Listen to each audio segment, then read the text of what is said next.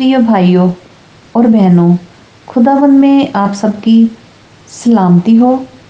पुराना नियम में से प्रभु का वचन यूं कहता है, उत्पत्ति चैप्टर 9।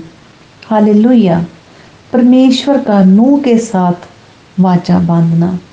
फिर यहोवा परमेश्वर ने नूह और उसके पुत्रों को आशीष दी और उनसे कहा, फूलो फलो और बढ़ो और पृथ्वी में भर जाओ। तुम्हारा डर और भय पृथ्वी के सब पशुओं और आकाश के सब पक्षियों और भूमि पर के सब रेंगने वाले जंतुओं और समुंदर की सब मछलियों पर बना रहेगा। ये सब तुम्हारे वश में कर दिए जाते हैं। सब चलने वाले जंतु तुम्हारा आहार होंगे। जैसा तुमको हरे हरे छोटे पेड़ दिए गए थे, वैसा ही अब सब कुछ देता हूँ।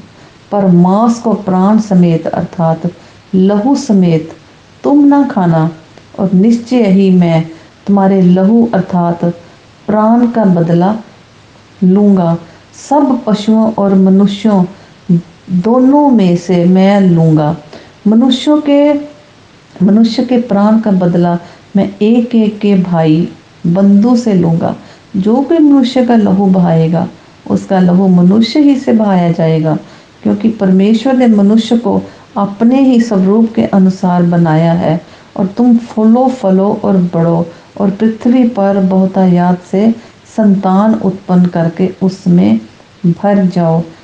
फिर परमेश्वर ने नूह और उसके पुत्रों से कहा, सुनो, मैं तुम्हारे साथ और तुम्हारे पश्चात जो तुम्हारा वंश होगा उसके साथ भी वाचा बांधता हूँ, और सब जीवित प्राणियों से भी जो तुम्हारे संग है, क्या पक्षी, क्या घरेलू पशु, क्या पृथ्वी के सब बनैले पशु, पृथ्वी के जितने जीव जंतु जहाज से निकले हैं।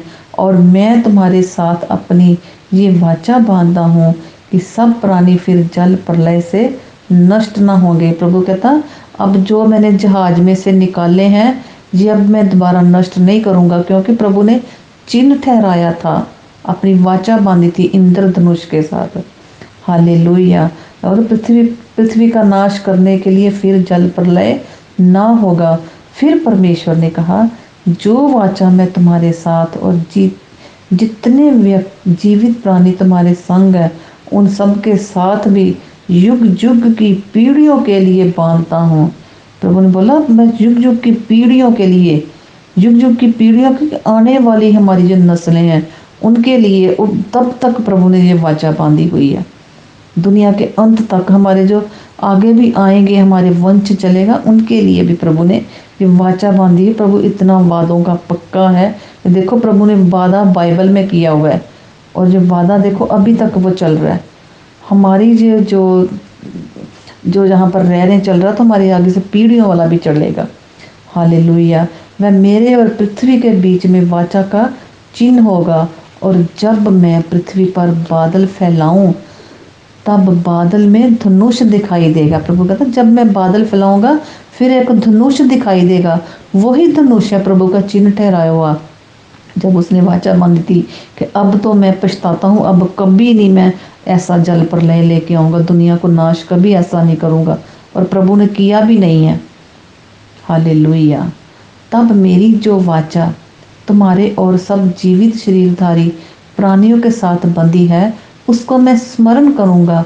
तब ऐसा जल प्रलय फिर ना होगा जिससे अब प्राणियों का विनाश हो।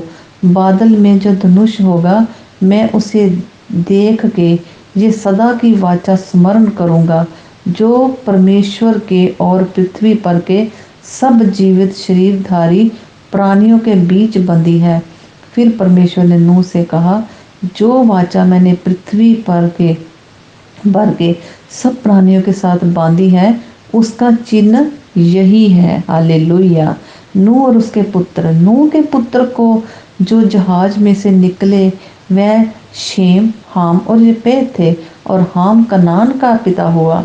नूह के 3 पुत्र यही हैं, और इनका वंश सारी पृथ्वी पर फैल गया। नूह किसानी करने लगा, उसने दाख की बारी लगाई, और वह दाख मधु पीकर मतवाला हुआ और अपने तंबू के भीतर नंगा हो गया।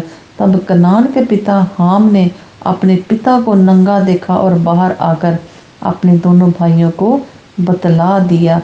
तब शैम और यपेत दोनों ने कपड़ा लेकर अपने कंधों पर रखा और पीछे की ओर उल्टा चलकर अपने पिता के नंगे तन को ढांप दिया और वे अपना मुख पीछे किए हुए थे, इसलिए उन्होंने अपने पिता को नंगा ना देखा। हाम ने अपने पिता को नंगा देख लिया था क्योंकि वो अंदर नशे में था।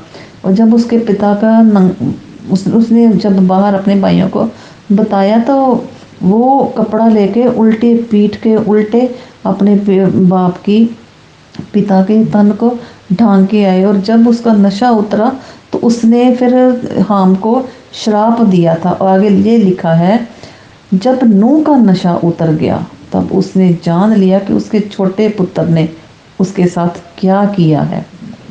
ये देखो, उसने जान लिया था, देखा नहीं था उसने, लेकिन जान लिया था कि मेरे छोटे पुत्र ने मेरे को देखा है और बाहर जाके दोनों भाइयों को बतला के इसने मेरे तन को ढका है। हालेलुया। इसलिए उसने कहा, कनान श्रापित हो, वे अपने भाई बंधुओं के दासों का दास हो। फिर उसने कहा, शेम का परमेश्वर यहोवा धन्य है और कनान शेम का दास हो।